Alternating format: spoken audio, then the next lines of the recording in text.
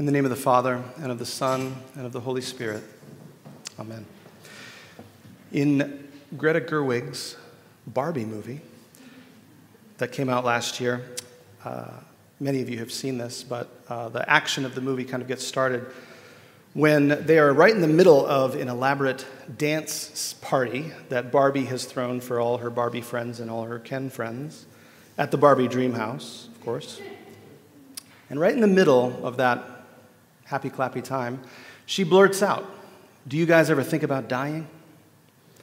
And of course, that's a party faux pas. She's not supposed to say things like that. We're not supposed to think about dying. And of course, the music stops, grinds to a halt. Everyone stares at her, horrified. Barbie brushes it off for the moment, of course, and the dance party continues. But the next day, everything is all wrong. At least according to Barbie, her water-free shower is freezing. Her pretend milk is rancid. Her perfectly arched feet are now flat. And her beautiful, unblemished skin is showing some cellulite. And as Weird Barbie says, there's more where that came from. The rest of the movie details Barbie's journey into the real world, where her idyllic existence is shattered, and she realizes that life is hard, and the world is run by men, and that suffering is unavoidable, and that death comes for us all. And it all starts with that question: do you guys ever think about dying? It's kind of what Ash Wednesday's about, right? Thinking about dying. But much like it is in Barbie Land, it doesn't strike us immediately as good news to think about dying. The basic message of Ash Wednesday is, you are going to die. But it doesn't immediately feel like good news to a lot of us. We spend billions of dollars in this country trying to deny and avoid and delay death. We're severely allergic to any whiff of limitation or weakness, vulnerability, frailty, or mortality. But today we proclaim the good news, friends, that the life that is truly life is ours in Jesus Christ, but this life is revealed to us and communicated to us through weakness, vulnerability, and mortality. Beloved, the upside-down abundance of God's kingdom is your inheritance, but it's upside down. It's weird. It's not immediately available to us as good news. We have to enter into it. It's difficult, weird good news. And so, through prayer and fasting and giving, let us lay hold of salvation and receive the grace of Lent today. A lot of us have inherited ideas about Lent that are bent towards gloominess and melancholy.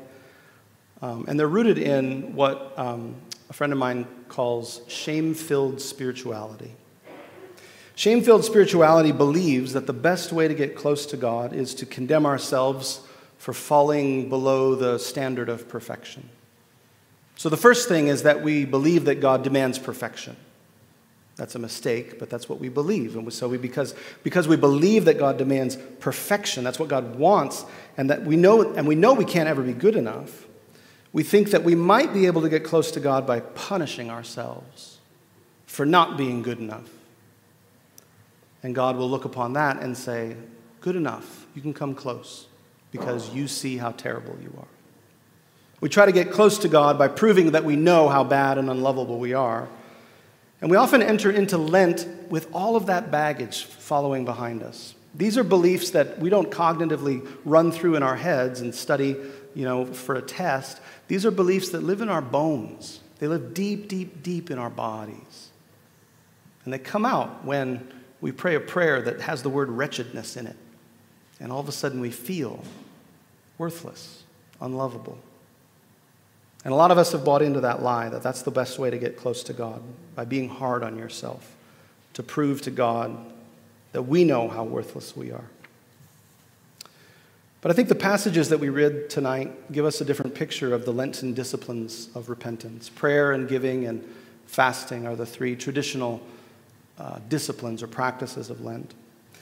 And I think that the passages give us good news about these practices, actually. The call to repent is always given in the context of the good news that God has drawn near. God's life has drawn near. Not to punish and not to condemn, but to forgive and to heal and to cleanse. And so to repent is just to respond to God's goodness by turning away from that which brings destruction to ourselves and to others, and toward that which brings flourishing for ourselves and for others. So the message of Lent isn't fast and pray and repent so that you remember what a worthless, miserable pile of dung you are. Thank goodness. The message of Lent is fast and pray and repent so you can more fully and deeply participate in this weird life that God shares with us. Fast and pray and repent to participate in loosing the bonds of injustice and breaking the yoke and setting the oppressed free, as Isaiah reminded us. The message of Lent is fast and pray and repent so that your light breaks forth like the dawn, so your healing springs up quickly, so forgiveness and compassion can flow freely. Fast and pray and give and repent so that you can sense God guiding you, satisfying your needs, and pouring into your lap the upside-down abundance of God's kingdom. That upside-down abundance is part of what Paul was familiar with and that we read about in our passage from 2 Corinthians.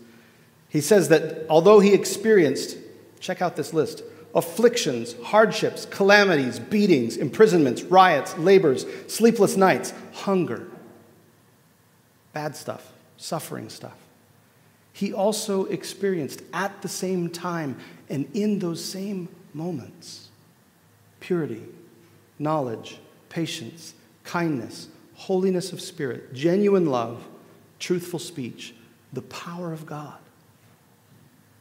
Sorrowful, yet always rejoicing, Paul says. Poor, yet making many rich. Having nothing, yet possessing everything. Isn't that weird?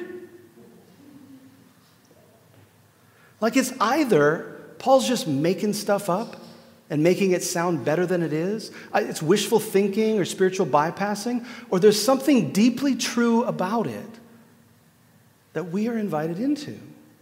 But it's weird. It's not immediately obvious and evident to our five senses that this is eternal life. This is the weird life that comes to us. Resurrection life comes to us through death. And that's our inheritance. Another friend of mine says that God raises the dead, but he does not prevent us from dying. And that's a clue for how this works. God raises the dead, but does not prevent us from dying. So, beloved, hear the good news of Ash Wednesday. You are going to die. We're all going to die. It is true that you are dust, and to dust you shall return, as we'll say over each one of you here in a moment. But friends, the good news is that our God has become dust. In the incarnation of Jesus, our God has become that which God made us from. God has entered into death and made it a holy place. God has entered into the dust that we come from and the dust that we return to, and given us in that resurrection life. We will live even though we die. So, do you guys ever think about dying? Yes, we do, Barbie. Here on Ash Wednesday, at the beginning of Lent, a season of walking the way of the cross, trusting that it is also the way of life and peace, just as it was for Jesus. So today, on this Ash Wednesday, we embrace weakness, vulnerability, even mortality. Not to be morose or melancholy, but because we know that the weird, upside-down abundance of God's kingdom is our inheritance. And by embracing the truth of God's weakness, God's vulnerability, if I can put it this way, God's mortality in the life of Jesus, we enter into the life that is truly life, but it comes through death. And so through prayer and fasting and giving, beloved, let us lay hold of salvation and receive the grace of Lent tonight. In the name of the Father, and of the Son, and of the Holy Spirit. Amen. Let's just sit in silence for a few moments together.